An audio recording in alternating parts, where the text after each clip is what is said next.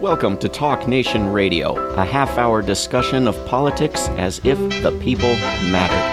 I'm David Swanson. This week on Talk Nation Radio, we will be speaking with and listening to the music of Tom Nielsen. He has received over 24 awards, including 2 Song of the Year awards from independent musicians. In 2017, he received the Arab American Women Association Award for Education about Palestine through performance art. In 2015, he was nominated for the United Nations Nelson Mandela Award for Lifetime Achievement in Peace and Justice. And you are going to love his music. Tom Nielsen, welcome to Talk Nation Radio. Well, thank you, David, and thanks for saying people are going to love my music. Well, they'll tell me if they don't, but I'm sure they will. Tom, you and your partner and wife, Lynn Waldron, are going to be performing this September in Toronto at the annual conference held by World Beyond War, a group that I'm the director of, and people can learn about that and sign up to join us at worldbeyondwar.org. We are very much looking forward to hearing you play there in Toronto. Well, as am I, David, and anyone not familiar with World Beyond War should definitely be so. The work you do is really important, and I certainly am one who appreciates what you do. Well, we appreciate you saying that. Sometimes, however, spoken word is not enough, and it takes art to reach people. Let's listen to one of your songs and then come back and talk about it. This is called Ile de Gorée.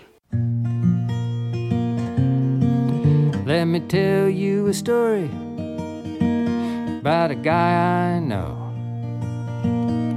Our stories are the same, except for a fork in the road. Well, I went wrong, and he went right.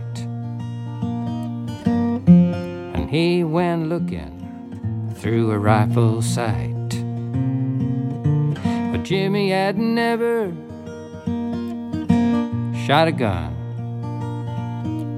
There wasn't any need where he come from, but his number come up at 21,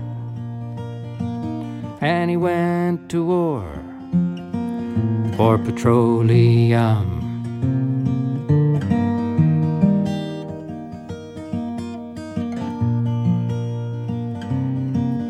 Well, he liked to go out on the obstacle run, and learning to shoot was a lot of fun.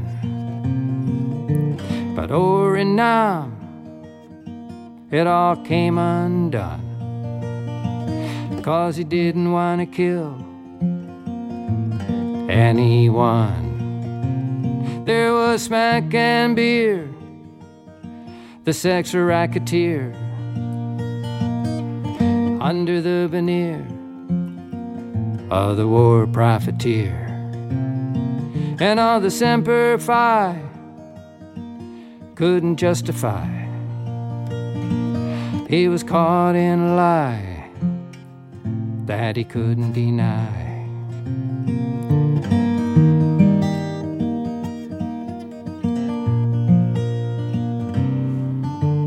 Hey diddle diddle, the cat and the fiddle. Jimmy's caught in the middle of a Wall Street riddle. He wasn't a coward, he hadn't lost his nerve, but he was looking for a fastball and got thrown a curve. Then came the day Jimmy slipped away. I heard a CO say he was MIA. Well, he never was found, 'cause he went underground, and he's living today on the Ile de Gorée.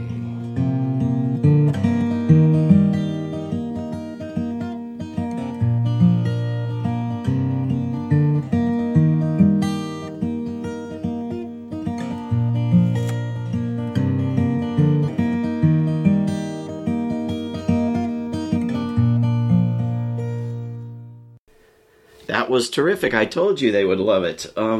So I hear the applause. You should. It's virtual, but it's there. I take it you skipped that war, Tom. Well, I grew up on a farm. We were all farm kids. So we were all dairy farmers, and at some point, it was my sophomore year in college, I just figured I had a lot more in common with Vietnamese farmers than I did with the Wall Street brokers who wanted to pay me and go kill them. It just didn't make any sense. And, there were different ways. People said, well, I was a singer, and people said, well, get in the National Army Choir or do this or do that. And I just felt the easiest thing was to leave and not have anything to do with the war. And I went to South America, and that opened up the world to me. And for, I left in 1970, and for the next 2 decades, most of those years were someplace else, mostly in South America and Africa. And it was in Senegal, in West Africa, would have been the fall of 76. I was out on the Ile de Gorée, which is Gorée Island. It's off the coast of West Africa, off the coast. It's one of the precincts of the city of Dakar. So people live there, but hundreds of years ago, it was the holding station for the Africans that the Europeans, and I include United Statesians in that designation, where they were holding the Africans they were capturing. And so the island today not only is lived on by people, but it's also a museum. They still have the cells, and they have the history of what went down there many, many years ago. And I was out there, and I ran into this young guy who was my age. I could still call myself young at that point. And he began telling me his story, and his story was similar to mine, only he thought he would be, everybody told him, like they told me also, that he would be smart enough and get a desk job. And he believed him, and next thing he knew, he was in Nam, and he just said, I can't kill anybody, and he went AWOL. And, it's one of those encounters in our lives. I met him once. We had some beers on this island in the middle of the ocean, and off we went our separate ways, and I don't know if he came back. This was 1976, so it was 6 years after he had been drafted. And,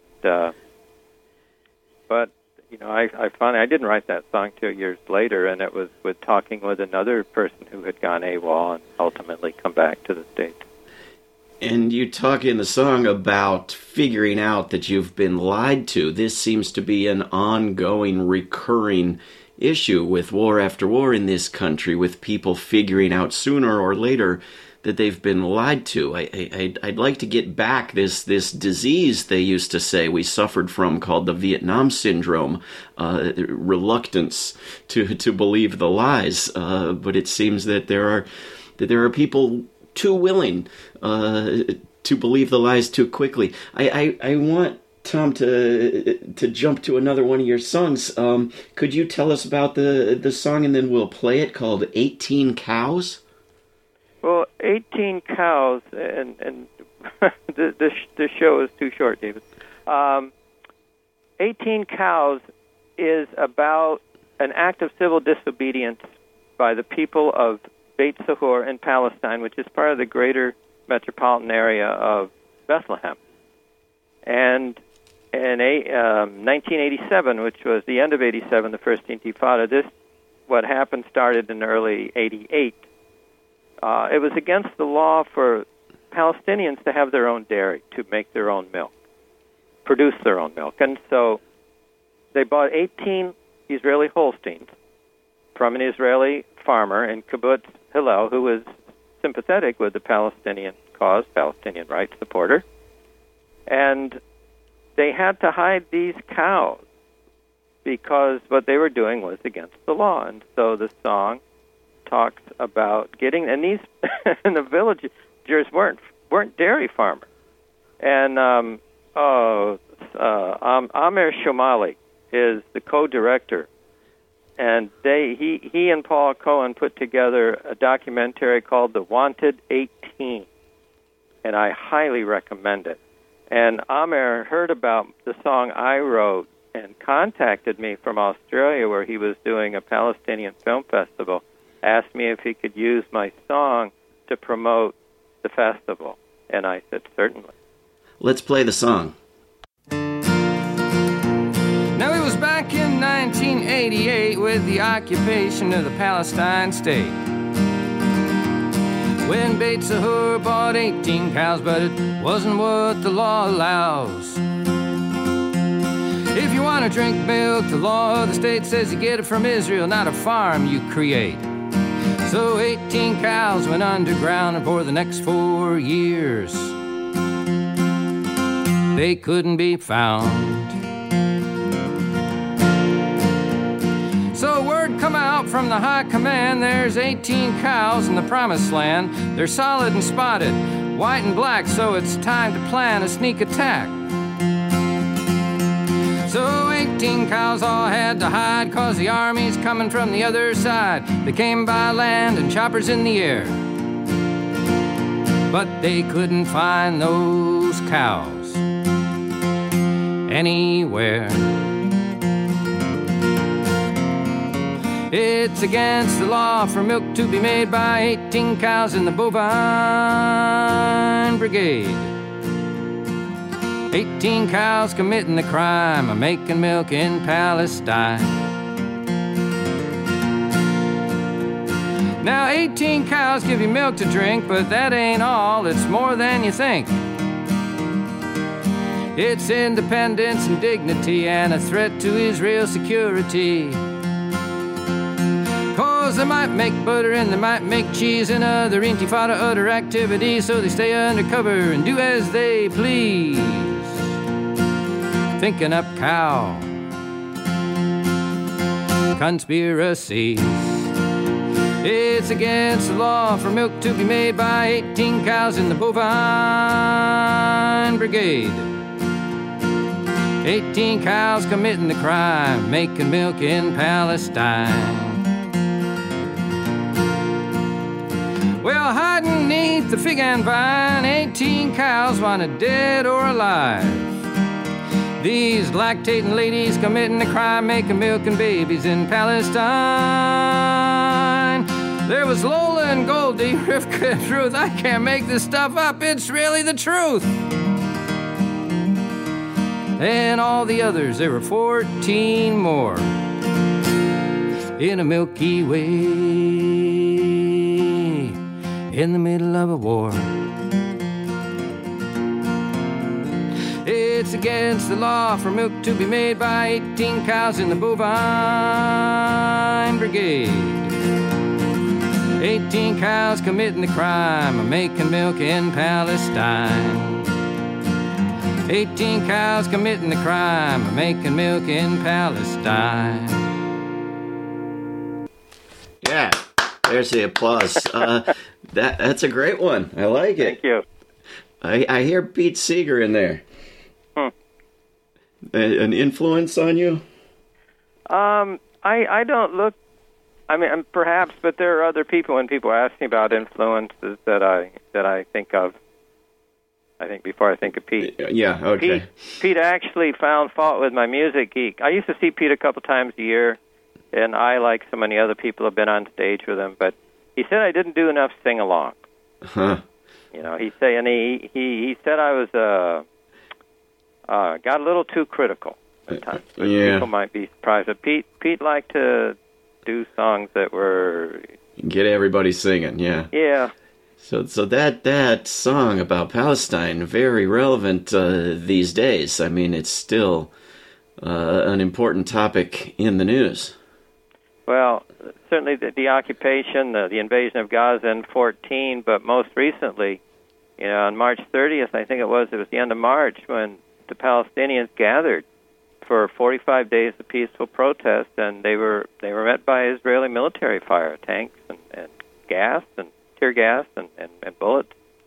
Yeah. And I think the death rate, I don't know what it's at now, but it keeps going up just with people who are dying from their wounds, and I believe over 1,000 people were injured from that. And, you know, this is just an ongoing genocide that the U.S. supports with its $3 billion a year, and that the U.S. Senate historically has been 100-0 in voting for. And it's, you know, I mean... I think could go on and on and on and on about how wrong this is, and how we just need to do everything we can to stop it.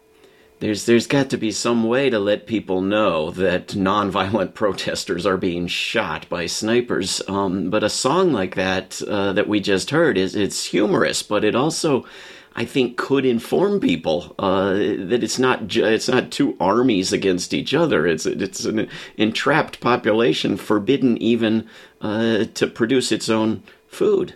It's one of the strongest militaries in the world against nonviolent protesters on the other side of the fence.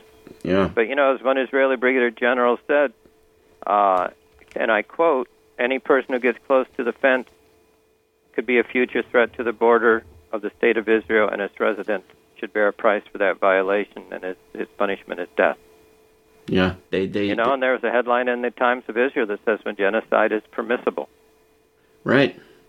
They speak openly about genocide, and the U.S. media won't touch the topic. Well, the media, David, when this first went down, the end of March, what were the words they used? They talked clash on the border, right. Altercation, encounter. Everything was put in third person rather than saying this is a massacre. Yeah. I it's searched as if, for... these people met and something happened. Right, something happened. I searched for any headline or paragraph that had the Israeli military doing anything, and in no case does it ever do anything. Things happen to it. Exactly. Oh, it's incredible. You've got a piece that you can do live here for us. I do. This is a new piece that I wrote just about a month ago. I was still on tour, maybe about 2 months ago.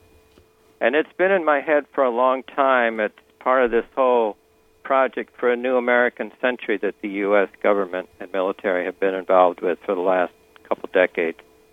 But it's about Libya. 144 tons of gold. I'm sure it was a sight to behold. Gaddafi, I'm told, was a dangerous man with his African Bank for Development plan. So Al-Qaeda and NATO fought side by side, and Hillary laughed when he died. But forgetting all the lies we've been told, tell me, who got the gold? Barack wanted Gaddafi out by September. Another humanitarian hoax. You remember Cameron wanted a piece of the pie, so his RAF jets violated the sky. And Sarkozy entered the fray because a gold-backed dinar would replace CFA. And the corporate media sold. But they never said who got the gold. Take out their national water supply.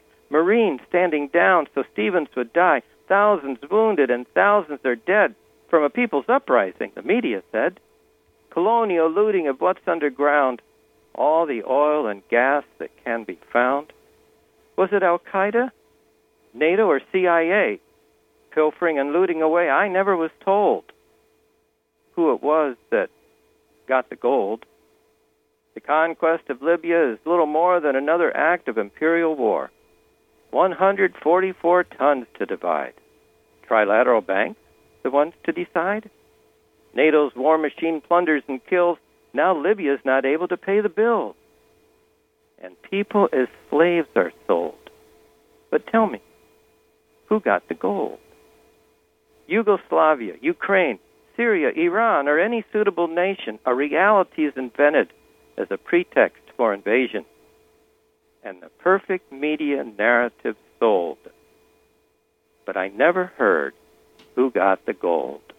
So that's 144 tons of gold. Excellent. And you don't know the answer, huh? I still don't. I got lots of questions I never get answers to, Dave. Yeah. It's been in the news just lately, stories about all the money that Sarkozy had gotten from Gaddafi to get himself elected in France.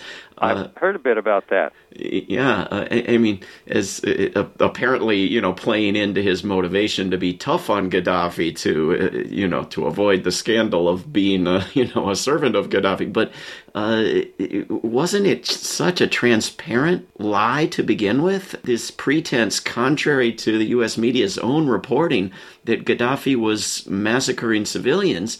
and then a UN resolution to aid the civilians that is immediately used to overthrow and bomb a country. Yeah. Well, people have to understand that this didn't just happen. You know, and when was it? In 2001, when the Rumsfeld memo was for the project that I talked about earlier, right, or referred to, for the New American Century, was to overthrow 7 countries in 5 years. Yeah. And this is back in 2001. And Libya is one of those countries, just like Syria and Iran and Lebanon, Somalia, and Iraq and Sudan. Those were the 7. I might have repeated one twice. But so it's all about controlling all these nations with mineral wealth. And Gaddafi certainly had tons of gold. And the big fear for Sarkozy in the midst of all this was that the French CFA, West African currencies are based on the French franc. And what Gaddafi was proposing was to start a new African dinar, an African currency based on gold, because the U.S. went off the gold system. Yeah. And then the other thing, too, was he was going to start an African bank to replace the World Bank and get the IMF and the World Bank out of Africa and get, you know, and all the debt that those two organizations impose on people and all the currency devaluations and all this is hard. He also proposed peace negotiations that were not permitted or followed through on. And that happens with regularity. I mean, there's other countries that we can bring up too, that where we were not going to let any peace negotiations get in the way of a war. Well, every single country that has been attacked, I would suggest, is on that list. And the big country not yet overthrown on that list of countries to overthrow, Iran. Yeah, but you know, if Iran hadn't put their country in the middle of about 24 U.S. bases, they wouldn't have this problem. Recklessness, not to be forgiven. Them. Tom Nielsen, there's a song of yours that you played when I was out in Illinois that I absolutely loved, that speaks to how such disastrous policies are sold to war-cheering publics. Should we play These Colors Don't Run? Go for it. There's a drone in the air in Pakistan. Paramilitaries on Columbia Plan. Some Sarawee was hanging from a crane, shelling Chevron in Oconee Domain. Rahm Emanuel can bully junior senators to vote for war in Afghanistan. And Gates and Clinton can rattle their sabers for making combat with Iran. Oh, you can feel how you will every time you see old glory unfurled. But these colors don't run. These colors don't run. These colors don't run the world.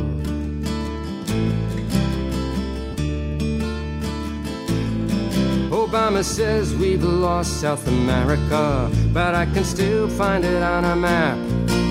He keeps 50,000 mercenaries so we can occupy Iraq. You can blockade the people of Cuba. You can blockade information flow. You can bomb Vietnam to the Stone Age and torture in Guantanamo. And you can feel how you will every time you see old glory unfurled. But these colors don't run. These colors don't run. These colors don't run the world. You can build a wall on the border with Mexico, build another in Palestine, build a wall in the minds of our people, while the truth you undermine. You can love your country or leave it. You can wave the red, the white, and blue.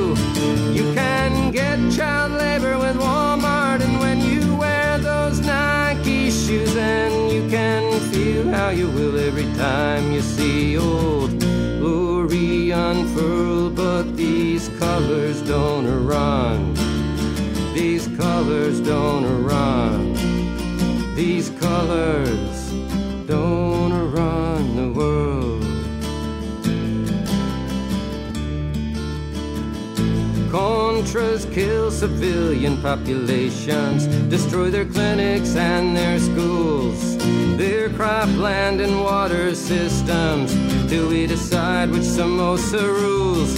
You can say they hate our freedoms, but look at the damage that we've done to bring every precious metal and fossil fuel and their labor under our thumb. And you can feel how you will every time you see old glory unfurl. But these colors don't run. These colors don't run. These colors don't run the world. Yeah, these colors don't run.